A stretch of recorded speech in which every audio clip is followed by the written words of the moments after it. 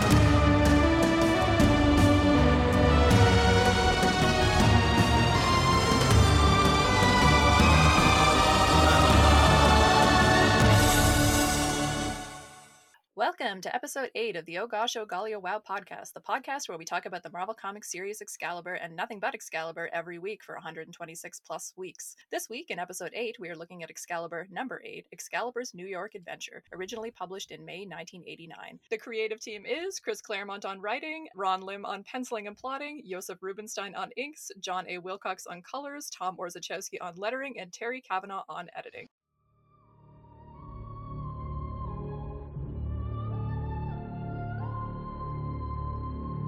Excalibur. Is it true? Take it quickly!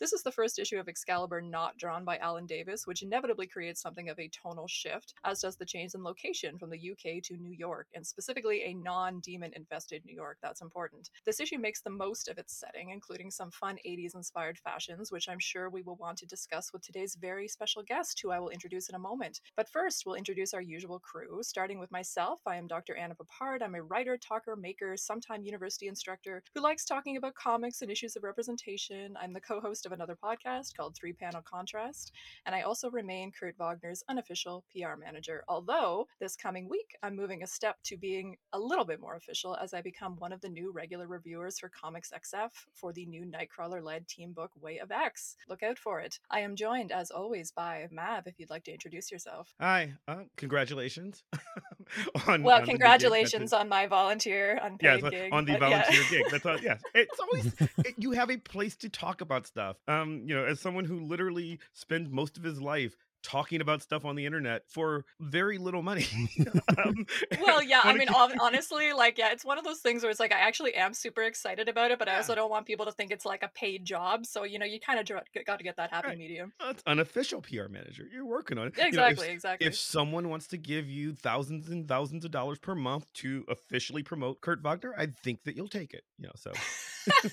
Anna's available. I'm just putting her out there for people. I'm Christopher Maverick. You can call me Mav. And I do a lot of the same stuff that Anna does, but in different places. I am a adjunct lecturer at Duquesne University and at Mount Aloysius College in Pittsburgh. I teach cultural studies and English with a focus on representations of culture in class and sexuality and race and things like that in 20th century and 21st century pop culture. So comics are a thing that I love. I also have another podcast. I'm one of 4 hosts of Vox Popcast, which is a pop culture analysis podcast. And I'm a big, long-time comics geek. So it's always fun to be here. And Andrew, would you like to introduce yourself? Hi, I'm Dr. Andrew DeMann. I'm a lecturer at St. John's University on the campus of the University of Waterloo. I do a lot of things, but the thing that eats up all my time is a project called the Claremont Run, which is a large, multifaceted thing best known for its social media engagement at Claremont Run. And that's probably it. Would you say that you spend more time on Claremont Run or more time on grading? What's the balance? I don't even know. Probably grading still, but I have a daughter who has sensory issues and you have to be in the room with her until she falls asleep. So I get a lot of work done during that hour and a half every night on the Claremont Run. Oh, I'm gonna think about that context every time I read your threads now. That's When I'm like aw. angry in the Claremont run, yeah. No, opposite of that. Opposite of that. There's a lot in Claremont Run, which is very sweet, touching moments. And we're just gonna imagine those are It all is. written I'm in your just daughter's gonna room. Yeah, I'm going to perfect. assume that as well. We are joined this week, as I mentioned, by an extremely exciting guest, Monica Girafo. Welcome, Monica. Thank you. Monica is a professional fashion historian and a costume designer for film and television. She received her MA in Fashion and Textile Studies from the Fashion Institute of Technology and her BA in Screen Arts and Cultures from the University of Michigan. Her research focuses on the representation of fabric and fashion trends within other popular culture mediums, especially superhero comics and their film and television adaptations. One of her favorite career moments is installing superhero costumes for museum exhibitions with FIDM Museum in Los Angeles. Most recently, her work has appeared in the Film, Fashion, and Consumption Journal and on the website The Middle Spaces, where you recently wrote about costuming in the 90s Flash television show in a wonderful, wonderful piece. So, Monica, before we embark on the exciting journey that's going to be our discussion of this issue, I'd like to give our listeners a sense of the guest's Excalibur acumen. So tell me, is this your first time reading Excalibur? It is. So my experience with comic books is I was given just like tubs and tubs of 80s comics as a kid, and so like if it wasn't in the tubs, I didn't read it. So this was one of the ones that didn't make the cut until now, and I'm a little disappointed that this is my first experience because I feel like I would have loved these growing up. God, I think about that quite a bit. I didn't encounter Excalibur until my late 20s, and I'm like, I would have really liked this comic as like a 12, 13-year-old.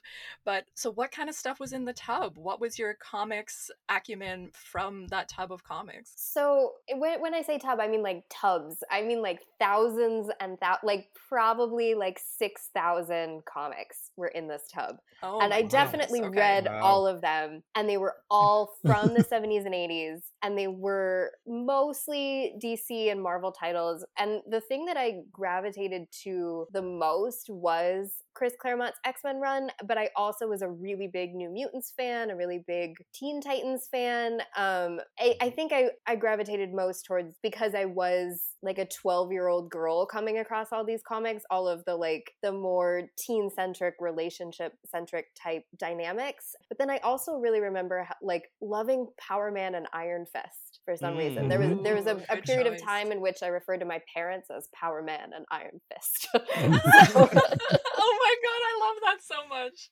That's gotta be great if they don't understand it, or did they understand the reference, or would Oh just, no, they understood the reference. Okay. Wait, why are you saying that? So who gave you the comics? Was it like a family member or a friend or?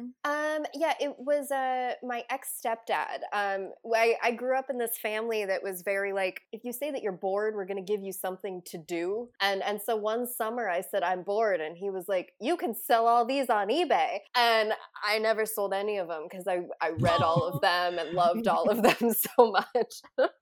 Oh, I love that. I love that. I love the interesting stories about, like, I don't want to typecast anyway, but I do find that there's often sort of interesting stories with sort of women getting into comics in particular, because we're often just not given comics, you know, in the same way that still perhaps that's changed generationally, but, you know, definitely when I was a kid, it just wasn't sort of expected that you'd be into comics as a girl. So it was like, I find when I talk to women who are sort of 30 or so now or whatever age, like sort of in my particular older millennial age group, that we always have these sort of weird journeys about how we discovered comics. And yeah, I had just sort of a smattering of comics when I was a teenager, and yeah, it's taken me a long time to kind of get there. But we'll return to some of your first impressions about Excalibur, because I'm definitely intrigued about sort of your knowledge of X-Men and how that's going to impact your reading of this. But first we will do our little summary of the issue, and then we will get into our discussion. So Excalibur number 8, Excalibur's New York Adventure, opens with Brian mixing things up. This time he's angry and confused in a New York hotel room wearing a pair of purple striped pajama pants instead of his usual lime green sweats. He's shouting about Megan being missing, but quickly realizes the whole team is missing, all of them leaving helpful notes stuck to the mirror. According to the notes, Kurt's gone to California to retrieve the X-Men's old Blackbird jet, Kitty's gone to visit the New Mutants, and Rachel's gone to visit her baby brother, sort of, Nathan. But there's no note from Megan, which, as Brian observes, is not exactly surprising, as she's, quote, barely literate. His uniform having been destroyed during the events of Inferno, Brian puts on some spiffy gym togs, his words, and flies off to search for Megan. We, the readers, catch up with Megan on a beach at Coney Island, where she's in tears recalling the events of Inferno, where she enslaved Brian and used him to try and kill Kitty while she was under the influence of the demon Nastir. She's found by a group of young women and shapeshifts before they properly see her into a semblance of the seeming leader of the group, acquiring brown skin and dark hair. The girls assume Megan's been a victim of some type of sexual violence. They take her back to Manhattan and outfit her with new clothes. Meanwhile, Kitty arrives at the X-Mansion, or at least what used to be the X-Mansion. It was destroyed during the events of Inferno. She meets the New Mutants and gives them crap about the mutant massacre. She also meets Ileana, who's been de-aged into a child post-Inferno. This reunion is difficult. Child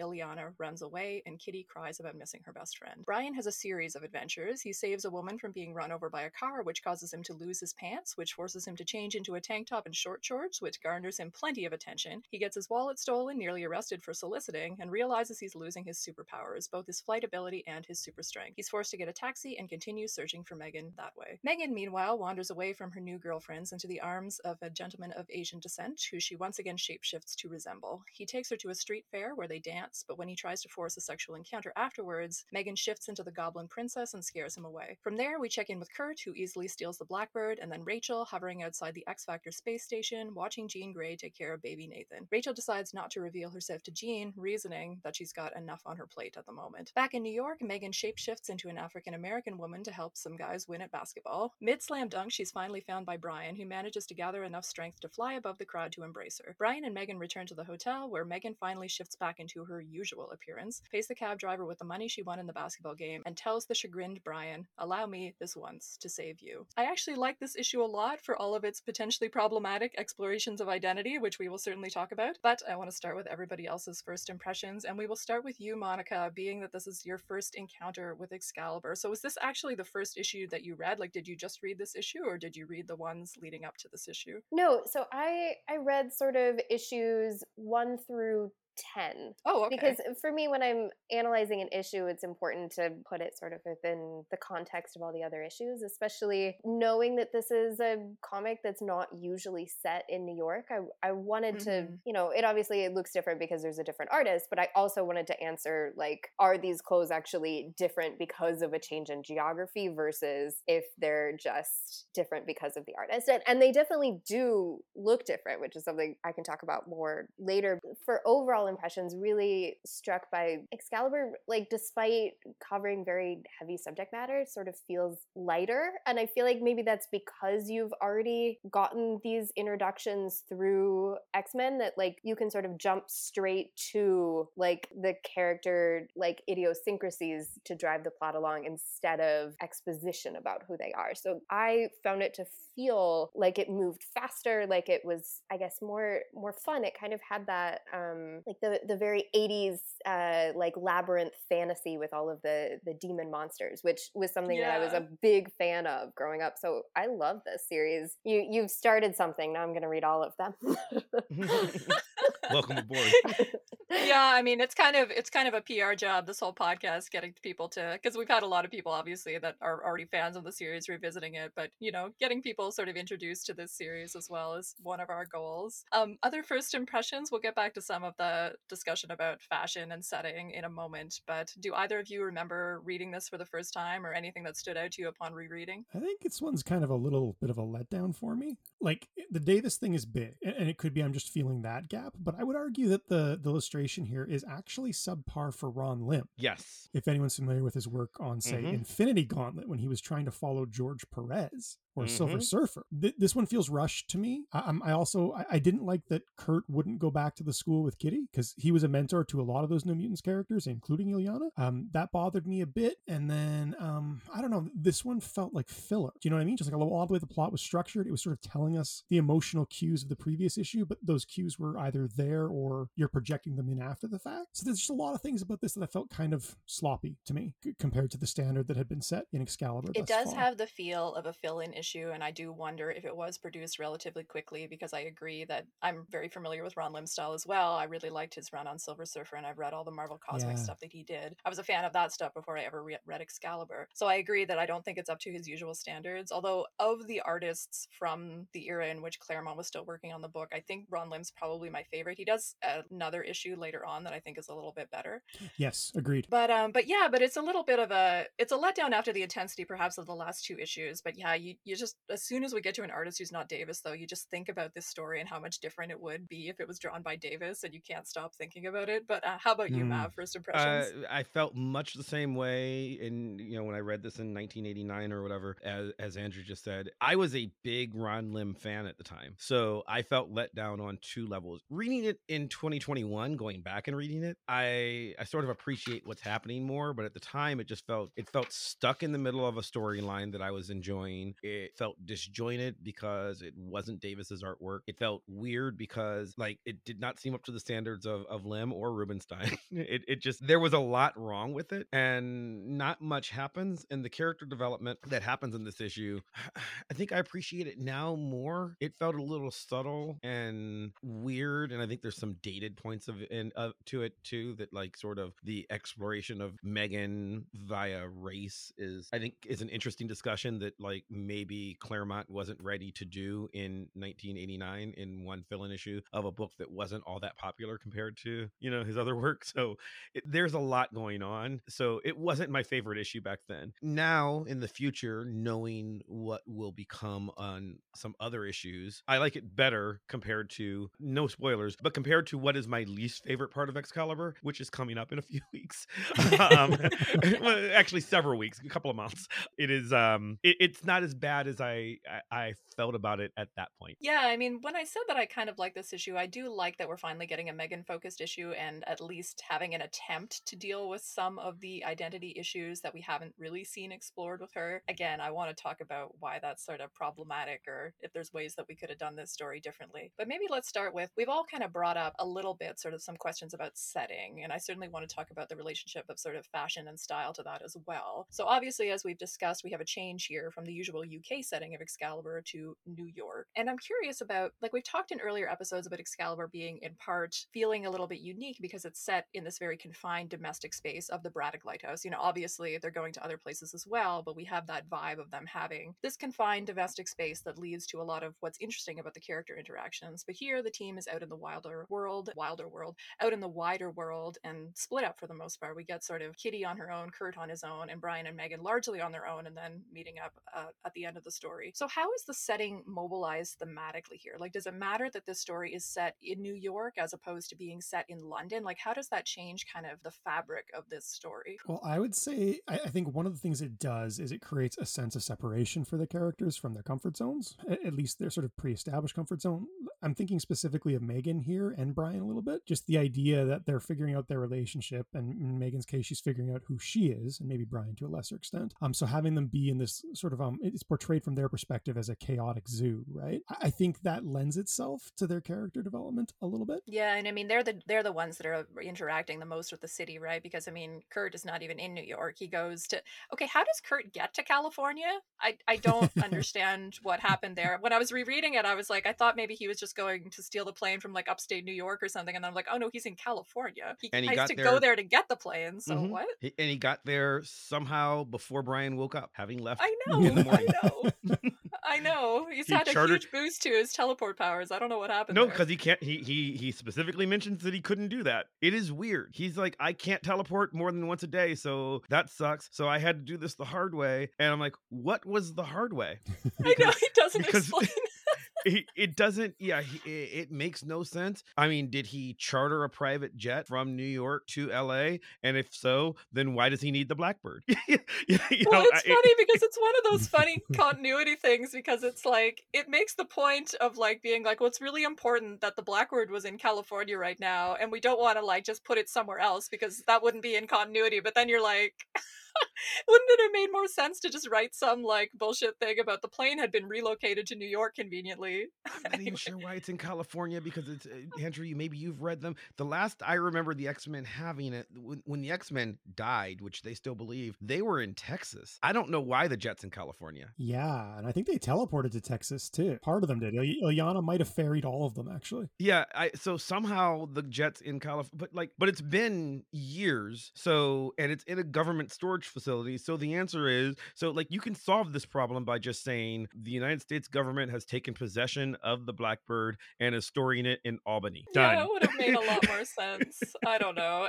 One of those things. We need to move past it. So I want to turn to you, Monica, for this setting question, because a lot of your work on comics, I know, is centered on fashion and kind of making a case for sort of the importance of fashion as part of the fabric of how superhero comics and all types of comics tell stories, and all types of media tells stories as well. So, and I know you've read a lot of 80s comics. I know you've done a lot of work on 80s fashion. How accurate did you feel this comic was at kind of representing this space and time? Did you get the sense that an artist like Ron Lim is kind of doing research, situating himself in this moment, or does it just feel really out of left field for you? It's an interesting question. I did sort of think about in what ways these garments look like. How New York are they? Are they really indicative of the place? And I wasn't fully able to answer that on first reading, but when I went back and looked at the other issues to look at how London is depicted, and again, obviously these are two different artists, but you can really see that stereotypical versions of both New York and London dress are being presented. And what I mean by that is, like, in a few issues earlier, like, there are kids on the subway platform, like, with mohawks, and there's, you know, a little boy in his little sweater and his shorts, and those are both very punk, very mod, like very stereotypical British forms of dress. And then when you look at this New York issue, I mean, there's a lot more of this sportswear, not just being worn by Brian, but being worn by people on the street. And there's a lot more business suiting, but it's specifically business suiting that's not as tailored. It's very drapey, especially with the man that Megan meets on Coney Island. It's a very, like, kind of unstructured Armani suit, which from, like, American Gigolo and Miami Vice are really presented as, like, quintessentially American suiting and, like, an American form of dress. And sportswear is sort of the same too, because after, like, the 84 Los Angeles Olympics, you really see a huge uptick in these sort of athletic wear trends. And so from that aspect, you're not necessarily seeing accuracies, but you are seeing representations of what quote unquote Americans are and would dress like from within the comic. So it is still a reflection of, I guess, how culture views those nationalities, if that makes sense. That's such a good point. That makes so much sense too, in terms of the specificity given to Brian wearing sportswear, which is not something that we'd seen him wear in the UK-centric issues, in which we usually see him wearing a suit when he's not dressed as a superhero, or we see him in the lime green sweatpants. It's one of those three things. But, like, here he makes specific references to borrowing those clothes from the hotel, and it's a matching tracksuit, right? I love that it's a matching course, tracksuit, yeah. because that is very on trend too. Is not just to be wearing sportswear, but to be wearing full matching sportswear, because you're seeing it not just in gym settings, but also it's a very, like, New York, like the New York hip hop scene is really starting to come to prominence in the late 80s as well. Well, can I ask you more generally, like, for us to kind of get an argument from you about why is it important to look at fashion in something like a superhero comic? Why is it important for us to have these kind of conversations, which I would certainly argue as a superhero researcher has been very underrepresented in the discourse on comics, probably because of the nature of the people who are doing the research, who maybe don't have the qualifications to speak to some of those dynamics. But if you had to make us an argument for, oh, that wasn't a burn on anybody, come on. I felt that one. Oh, come on now.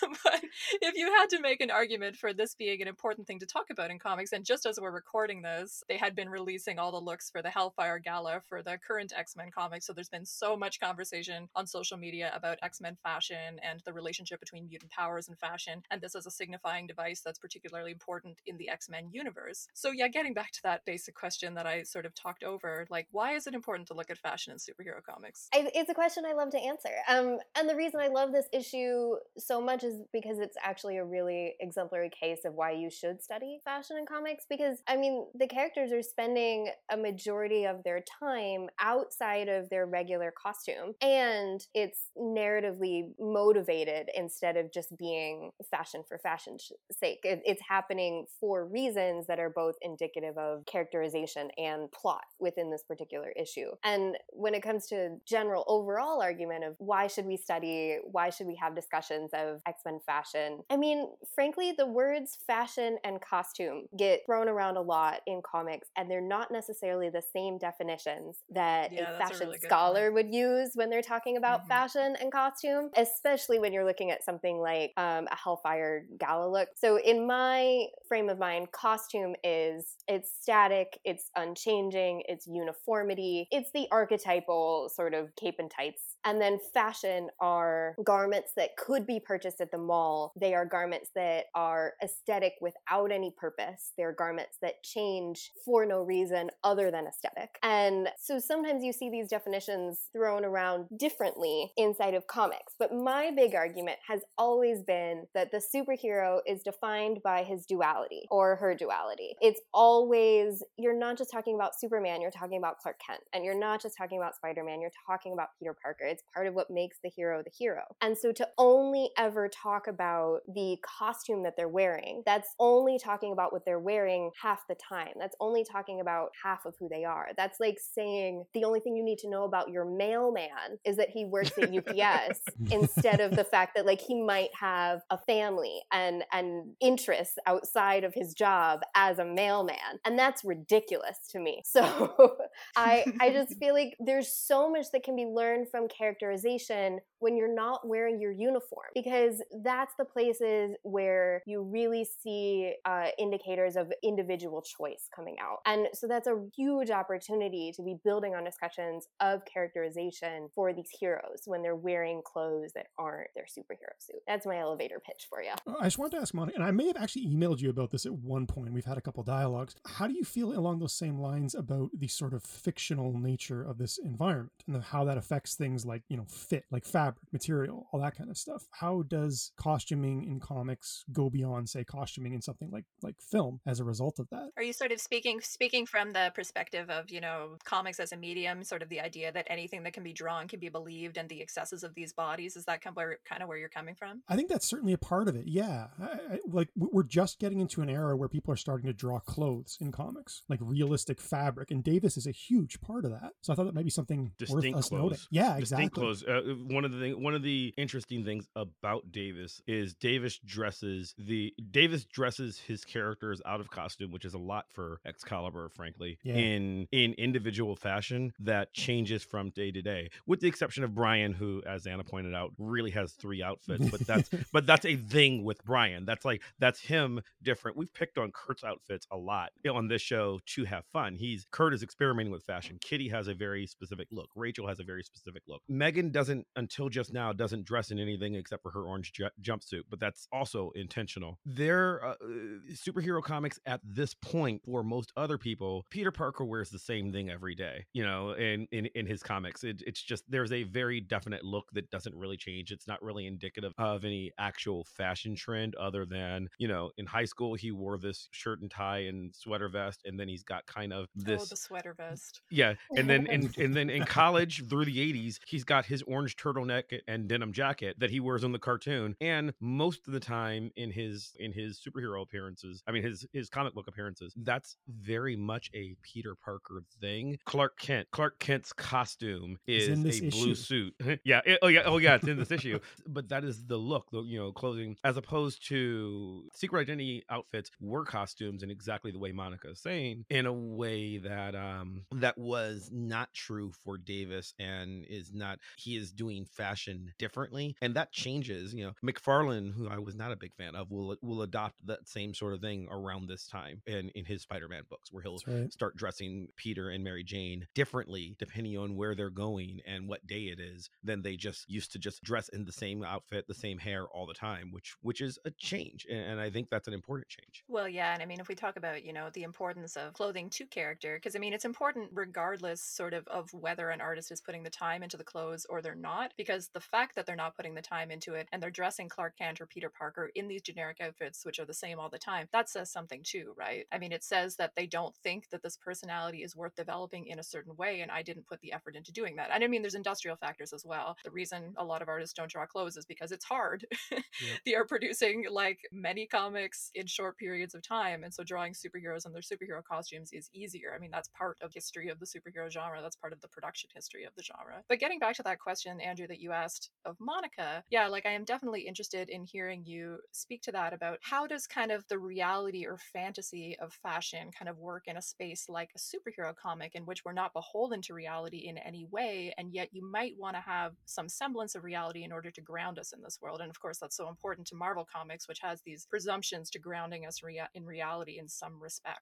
So I will start by saying that one, yes, Peter Parker and Clark Kent may have been the worst examples to possibly bring up, Yeah. but you are seeing the same sort of variety of dress occurring in like Avengers comics at this point in time as well. So it is something that you are seeing as this like market phenomenon. And I do agree that there is sort of the repetitious wearing of civilian clothing becomes synonymous with costume because you again view them as sort of static, unchanging garments. And then to fully talk about this concept of realism or fantasy, like that's my full obsession. That's how we got into this. Is it theoretically, so there's a quote that I always bring up, and not to get too theoretical, but by Barth, he sort of studied fashion photography and fashion magazines. And his main argument was just because they look like real clothes doesn't make them real clothes. They are representations of garments, even though these garments exist in the real world. And I think that that's totally akin to what we're looking at in these superhero comics, where these might have come as source material from another movie, from a fashion magazine, and they've somehow become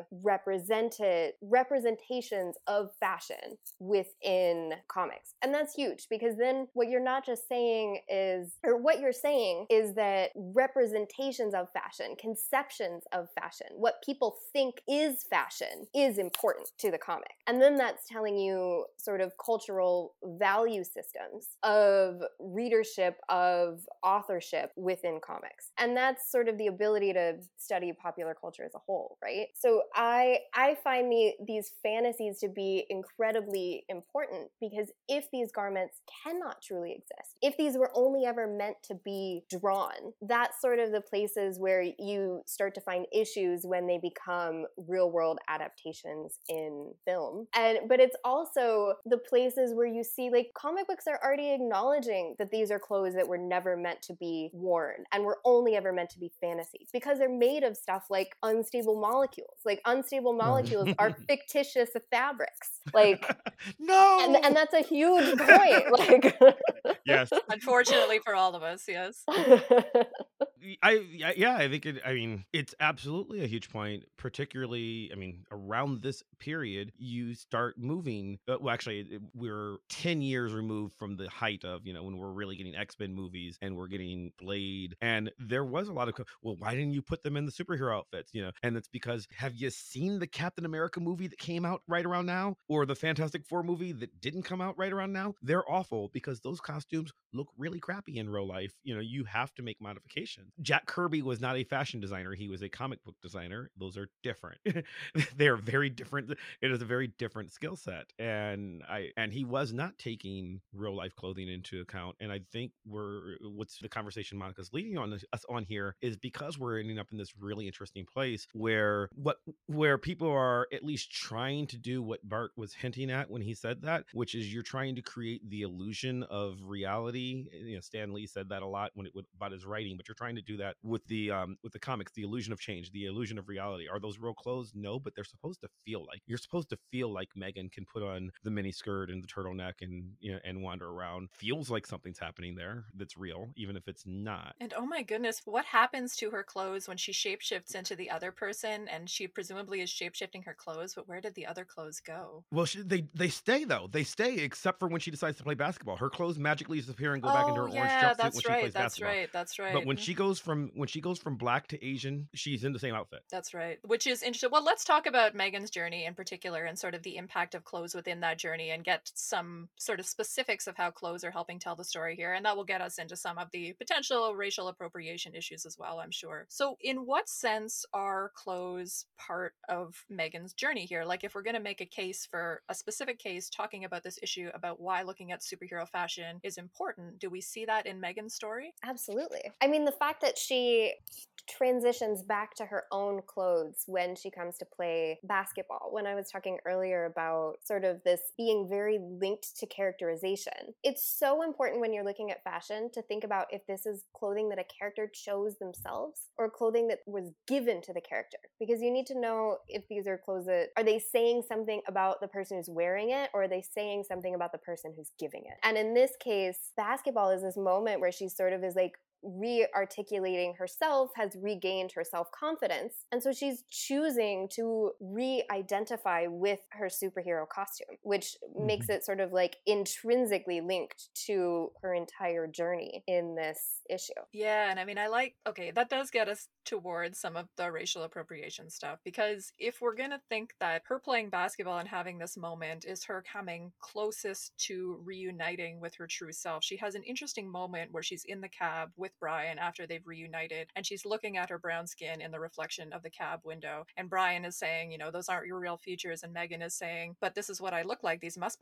be my real features, and kind of enjoying that particular experience of embodiment. What the heck do we do with this? Is there a way to tell this kind of story that's not problematic, or is this just always going to be a problem, this kind of exploring identity through racial transformation story? I've thought about this a lot. I've thought about this one like really a lot, and I want, as a writer, as a scholar, I want to have it both ways, right? Like, I want to say that you can invest in the story of racial identity. And I think what Brian says to her is really important here, where he says, these aren't your real features, because you don't look at her and her real features ever. When you met her, she was a wolf girl. Like, that was, you know, like her real features to Brian are looking like me or looking like my dream girl. We've talked about that a bunch before. If you are a mutant that is a shapeshifter, what race are you really? Is a weird, you know, that's what race, what gender. These are weird questions that don't have substantive answers if you start thinking about them for too long, because Zavin in Runaways did this very well, right? Like, Zavin makes the determination to be female because he was in love with a character who was female and identified as lesbian. But Zavin themselves did not care. Zavin was a Skrull. He's like, sex and gender are meaningless to me. A very early non-binary character for comics. Megan is white because Brian is, but if you look at, say, Mystique, what race is Mystique really? She's blue. What race is Kurt? Kurt's German, and so we talk about him like he's white, but is he? Oh, I've thought about it a lot with the Kurt example, because there is an example that we're going to get to in Excalibur where they go to another dimension where there's like a human version of him who presents as white, and there have been multiple, I mean, that's an alternate universe, so who knows, but there was also a storyline from after he and Kitty go back to the X-Men where the High Evolutionary demutates everybody, and Kurt gets demutated and presents as white. In X-Men Forever, he gets demutated and presents as white, but perhaps with some ambiguity in that case, but mostly he presents as white. So that's a really interesting question in terms of, because when Kurt had used the image inducer before, he chooses to present as white, and that says something about his fantasies of normalcy, but then making a decision about what race that character is very interesting. Right. And that's another thing where I'm like, I think every choice would have been wrong. Like, I think every choice would have been problematic. He's defaulting to white, right? He's defaulting to white because the character is from a point in comics where whiteness is the default character trait, right? Storm is interesting because she's black at one point, right? Like, it's like, oh yes, and she's black is like her thing. Even the original, or the original, the all new, all different X-Men are interesting because each one comes from a different country, including Storm coming from the country of Africa originally. Yes, I know. But yeah, and it gets deeper. She's American born. Yeah, I know. It's so it's a different conversation. Yes. And but Kurt is mostly a white person because no one was asking the question at that point. I think, like, well, okay, Right. if you want to draw him as a human, I guess I draw him as a white guy because everybody's white, right? And it was kind of like, I think, where they were going with it, not intentionally. I don't even mean in a bad way, right? So if you have a character like Megan, who, fast forwarding many issues of Excalibur, we're going to find out that we've not yet seen Megan's true appearance, nor has Brian, so Megan doesn't know her true appearance. So what is race to her really? And I think it's interesting in that she is just reflecting those around her but it also does come across as problematic because there is a blackface element of it, right? There is a you are masquerading element of it that I don't think read quite as problematically in 1989 as it does in 2021. Nowhere near as much so as when Lois Lane does the same thing in a Superman comic in the 70s, or when Punisher does it a couple of years later in a comic written by a black man in Punisher. Like, I do get that they're trying to do a thing, and I think that exploration is important. I think the shapeshifterness of it and Megan's naivety and non-humanness and just her general demeanor, like her race doesn't mean the same thing to her as it does to other people. So, but we're still humans who are reading it. So there's a projection that becomes writing this, and it's still, white humans that are writing this. So, and it's very weird. And I don't want to say it's wrong. I don't want to say they shouldn't have done it because it's very weird. But I don't think that it would have been much more self-conscious if they'd done it in 2021. Yeah, I can tell you what he was trying to do because he's been interviewed about the race swaps extensively. Obviously, Psylocke being the big one. He claims that he's actually trying to dissolve entrenched perceptions in order to create a new perspective on racial relations. So for him, this was an attempt at being progressive. Is it progressive? I agree with you. I think it's always going to read in bad taste. But I mean, Anna's original question was, is there a way to do this? Should we not try? And I don't want to say we shouldn't try. I want to say that the message that he's clearly trying to do here, even more so than with Psylocke, it is very obvious what he is trying to do here. She has 4 different races in this comic book. Like, it's clear that he's trying to like point out that her race is mutant and she's not even perceptive of it. So that story matters, but I don't know how you divorce it from the cultural context in which it is written or read. And so I don't know that it's possible to. Well, for either Andrew or Monica, I mean, does this get us back to sort of the inherently appropriative kind of nature of mutant identity? I mean, this is an identity category that has the potential to consume every other identity category, and a character like Nightcrawler is a really good example of that, right? He represents no racial group, therefore represents every racial group in terms of metaphor. So, I mean, does this get us back to, how superpowers often sit uncomfortably with kind of metaphors about race and difference, despite the fact that it would seem like they're so primed and so perfect for having those conversations. When we're slipping between sort of real life identity categories and fantasy identity categories, there's an inherent danger of appropriativeness there. Is that like a fair argument to make? Oh no, I think you articulated that perfectly. I have nothing to contribute that wouldn't be better said than that. Well, let's talk a little bit more specifically perhaps about kind of the journey that Megan does go on then. I mean, this is a journey of her coming to some sort of realization about who she truly is through this experimentation, which, we've already talked about being problematic but complicated. But like, I mean, what is the journey then? Like, does she come to a point where she's in a better place than she was at the start of this issue? Like, what is her journey? The place that she ends up with is Brian. And exactly as Monica was saying, she's back in her old costume. Like, she's on this journey of self-discovery. She finds all this community and things that she loves and asserts herself. And she's in the middle of dunking on someone, which is awesome. Yeah. And it's like, oh, Brian, swoon. And she's learned nothing, right? She's right back in his arms. I kept thinking reading this issue, like, is this whole issue kind of a justification of a return to the status quo that makes us feel a little bit better about her agency problems, which remain ongoing? Do you? I mean, do you feel better about it? My issue with this issue, weird to say, is that it doesn't matter. I think a very interesting thing tries to happen in this book, but in the context of reading the great serialized epic that is Excalibur, if you skip this issue, you would never know. Yeah. Like, you can lift it right out and no one would ever know. Yeah, go ahead, Monica. Do you find this a convincing representation of,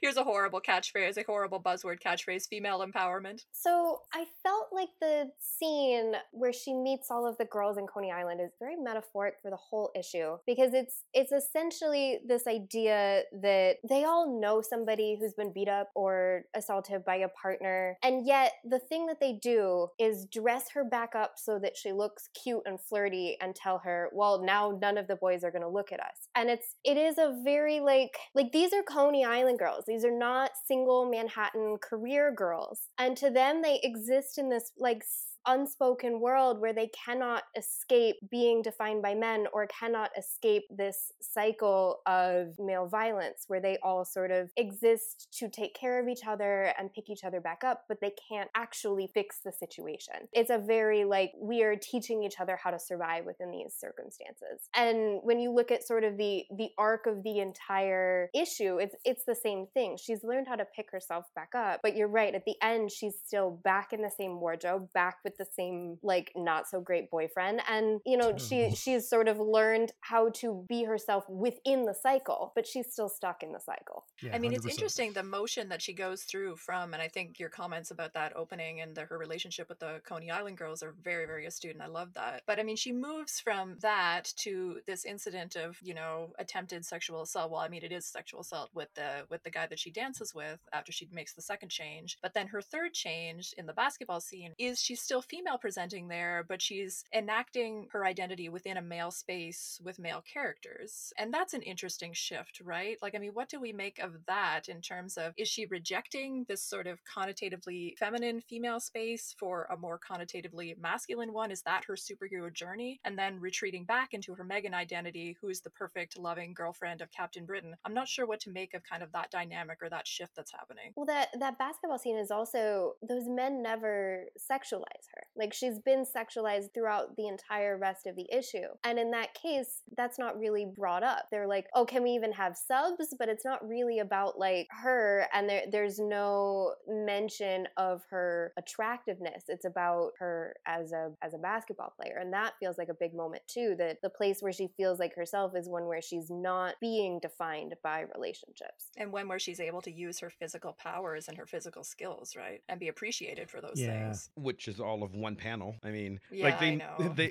do assume, they assume that she won't be able to play because she's female. They're like, oh, do you even know how to play basketball? It's her Lola Bunny moment, right? Yeah, and then she dunks on them in the background of the shot because she's not the important part there. Brian's the important part. And there's a story there which I think is actually really interesting, but it gets short-circuited by her reunion with Brian and let us never speak of this again. And that's my problem with it. It's just because, like I said, if you lift this issue out knowing where Megan's going from here, as I do, she learned nothing. Brian learned nothing. The only thing that changes in the status quo is that Excalibur have the X-Men jet now. Yeah. That's the only thing that you wouldn't know if you skip this issue. And I'm being hard on it because usually Excalibur is not like that. Yeah, it sets a higher bar. Yeah. Well, in terms of it being the X-Men jet, I just have to point out that I do like when Kurt goes to steal it. He's like, it's not stealing because it's my plane. Mine. And I'm like, when was the Blackbird your plane? But I mean, that's cool. That's cool. Like, you go. Yeah, you Charles Xavier's like, wait, what? own your truth, Kurt. But You're a let's talk kid who goes to my school. Can I just like go claim a building at the school I work at? Well, let's talk about Brian's journey then, because I think maybe that will get us to, maybe it'll get us to what we think this story is trying to do in terms of, because I do think that the general thrust of the story is that it's trying to make us more okay with Brian and Megan. Do you guys agree that that's what it's doing? It's trying. Yeah, it wants to. Yeah, but we're saying for us it's not perhaps succeeding. But what is Brian's journey? Because he has a lot of interesting things that happen to him in this issue, and a lot of things that are specifically interesting in terms of gender. And maybe we'll start with you, Monica. What did you make of Brian's journey in this comic? To the extent that he's learning anything here or encountering challenges or conflicts, what are they and why are they so intensely gendered and sexualized as well? Well, I think my favorite commonality to start is that gym clothes are considered indecent for both Brian and Megan, which is just so 80s to be like, ew, you're wearing your gym clothes in public. It is funny. And like, I mean, the contrast with two, I mean, it's just like, well, this isn't worse than their superhero costumes, but because we have a certain understanding of those existing within this space, then that's okay. But if he's going to put on gym togs, if he's going to put on these short shorts and a tank top, that's like super risque.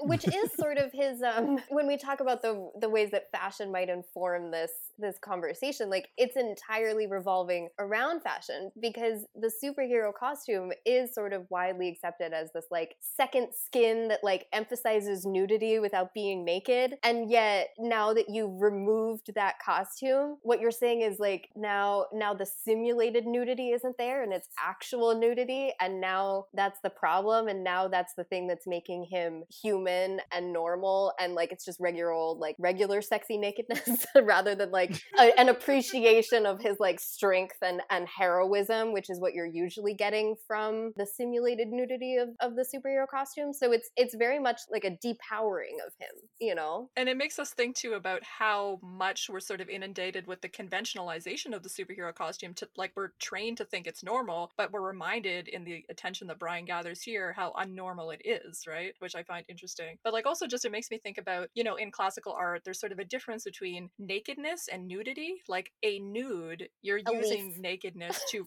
yeah, you have like either a discrete cover up, but even you can still have nudity. So a nude is sort of like the nakedness is representing a story, right? There's something contextual to it. It has a meaning that's greater than the fact of nakedness, because nakedness is associated with pornography, but a nude is like classy porn. It's like when a body is being used to tell a story. It's like a piece of classical artwork telling a classical scene from classical mythology. And that's like what classes up nakedness, right? And I think about the superhero genre as like a superhero in their superhero costume. There's an illusion of nudity, but it's definitely nudity and not nakedness. And you see here where Brian's actual skin is exposed and he's wearing normal human clothes, his nudity becomes closer to nakedness. And he is actually literally naked in one of these panels where it seems to be like his pants and underwear and whatever else he's been wearing have poofed away when he uses his super strength, because he looks down and there's like a kid that perceives him as naked. So that's an interesting moment for Brian as well. I mean, why put him in these moments where he's constantly sort of embarrassed by his body, made a spectacle of in this space? Like,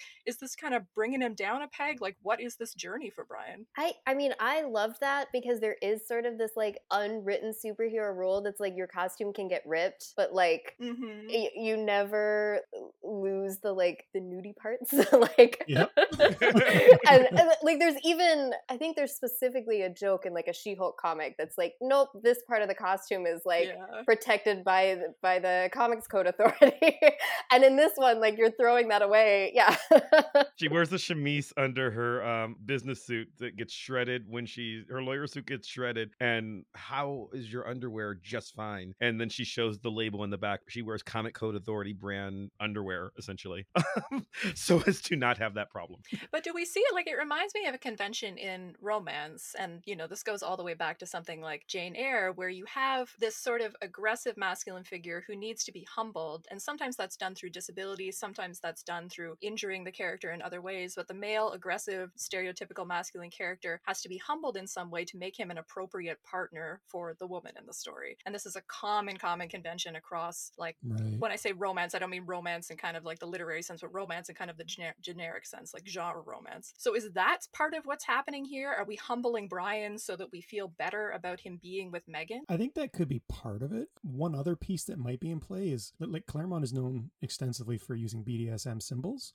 And as much as this could read as a female gaze, something that Anna's worked a lot on, we could also read it as a humiliation fantasy, right? From a male perspective. Because Claremont does that a lot. He's done that many times. He's done it with Sam in New Mutants. He's done it with Xavier in X-Men. He did it with Brian last episode. Right. Oh, yeah, sure. Yeah, we talked about his BDSM costume there for sure. So it could play into that as well. It could be multifaceted. That's a really interesting and provocative reading, Andrew. I like that. So, I mean, you're saying that we would be kind of expected to kind of identify with Brian within some of these experiences and take vicarious enjoyment in some of his experiences of humiliation here? Yeah, 100%. I think that's definitely in play. And as I said, this is a recurring pattern. We see it a lot in Claremont's work. So you could argue he is trying to always bring the male character down, but he really seems to linger on these moments and to emphasize the humiliation of the character in a way that does seem kind of embodiable, if I could invent a terrible term.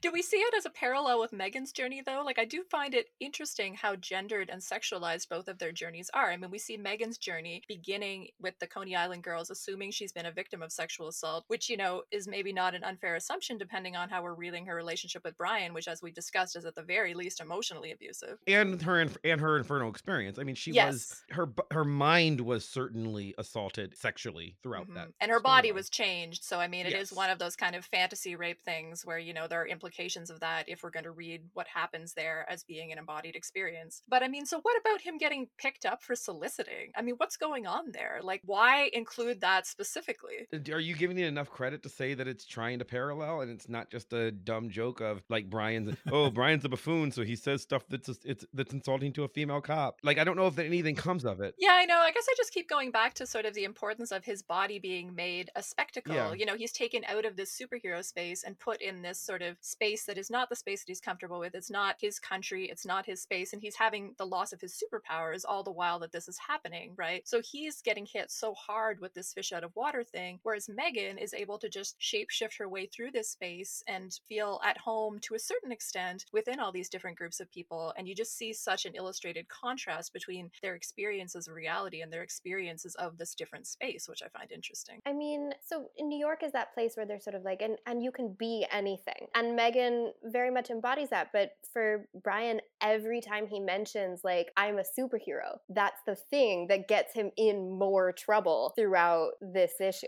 I mean, all the yeah, like all the things that would have been a privilege in another space are sort of rendered a problem in this space. And I do think that's very deliberate. And honestly, I just have this sense that we would like this issue so much more if Alan Davis was drawing it. I really do. Because I think there's a lot of potential to this story. And I don't think that some of the racial stuff wouldn't have still been problematic. And yet I really think it would have been a different story if Davis was drawing it. Maybe. Because there are Excalibur issues that Davis didn't draw that I do like a lot. It just feels, for me, it was very much feeling disconnected from everything that I had read up until this point. And then now reading it back critically, 30 years later, I still feel that in a way. So that's it. It's weird. It's a weird issue.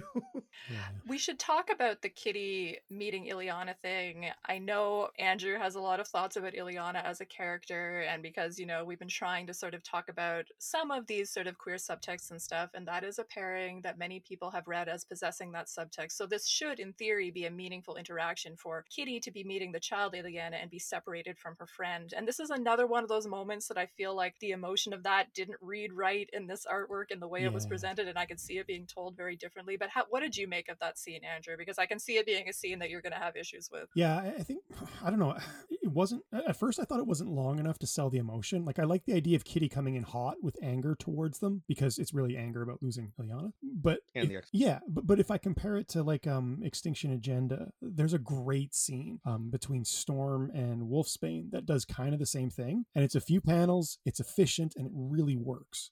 Here it doesn't, even with more panels and more dialogue exchanges with lots of different characters.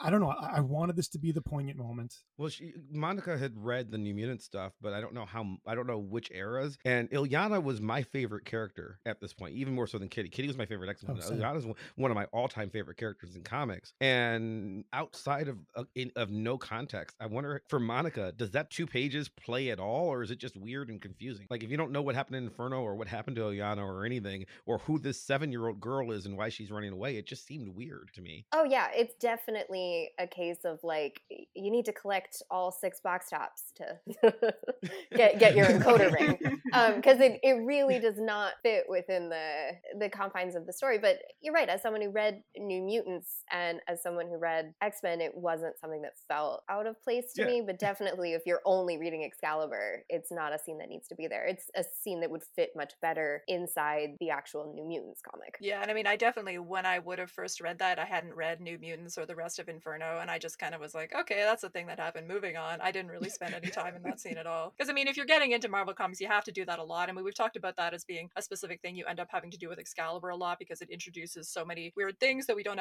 end up going back to in some cases for like 40 issues. And yet I think that that's sort of endemic to reading Marvel Comics too, especially when you're sort of coming into it later like I did and sort of trying to make your way through these huge back catalogs. There are so many intertextual references that you have to just kind of put aside and like, maybe I'll understand that later, but for now I'm just going to move forward. And that's very much how I would have read it the first time. Other sort of crucial important stuff that we didn't get to, I feel like there's so many other things that like, because we kind of came in with like, oh, we all kind of didn't like this issue that much, and yet I'm kind of pushing back about it having some, at the very least, sort of interesting things in terms of these parallels between Brian and Megan's story, which aren't handled perfectly. But are there things that you desperately wanted to touch that we didn't touch on? Just briefly, I kind of like the scene where Megan is being assaulted and she gets really angry at the guy, and that's like her sort of defense mechanism, and she says, you made me get kind of angry with you. I thought that was kind of cool as a way to showcase that paradox of how male aggressive behavior is complicit in women's aggressive behavior in a way that is,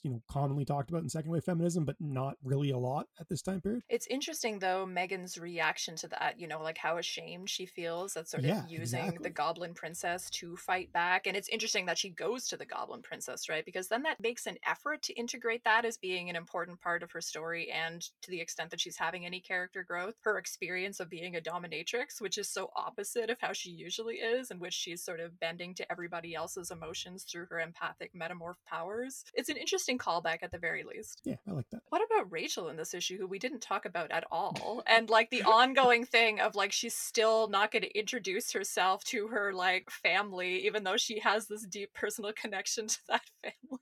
Like the scene where she's hovering outside the space station was just so funny and so like sad, and I didn't even know what to make of it. Anybody have any more interesting thoughts than that about it? That's the part that makes the least sense in this entire issue. Jean's one of the most powerful telepaths on the planet. Yeah. As written in her book right now, she knows Rachel is there, or she should. Rachel has no reason to not tell Jean anymore.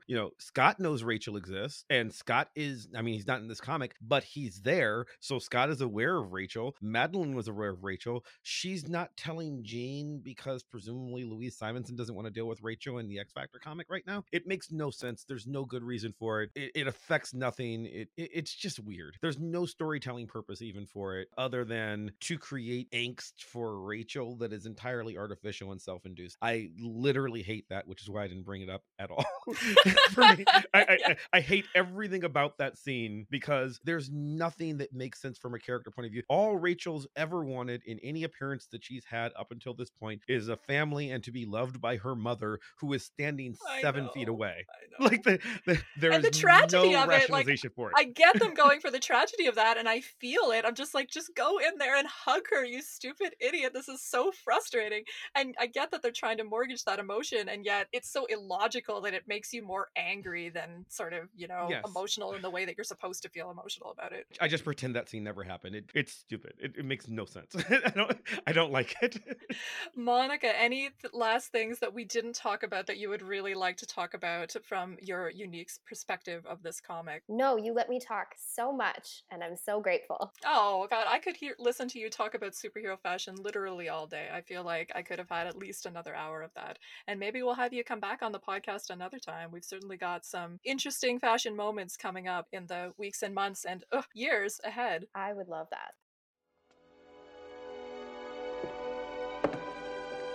Staying? There's a meeting of the Round Table.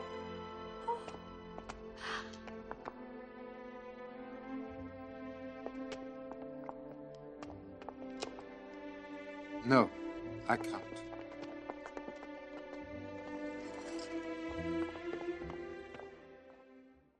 So we will wrap up things there. Monica, is there anything that you would like to plug a final time for our listeners? Is there anywhere that people can look for you, anywhere that people can find your work? And we will link your work on our website and Twitter, obviously. But if you want to give a shout out to anything here, now's your chance. I'm always down to talk more superhero fashion. The best places to find me are probably on Twitter or Instagram. And my handle is Monica Marvelous, just like Marvel Comics. I remember there was some conference there. We did a panel on Marvel swimsuit at a conference this fall, which was amazing, which we still need to figure out a way to use some of that work moving forward. You did something so wonderful about the fashion of Marvel swimsuit that we need to see in print in some publications sometime this year. Oh. But I think at that time somebody had called you like Ms. Marvelous, yes, in the chat I forgot function to put on my Zoom. last name.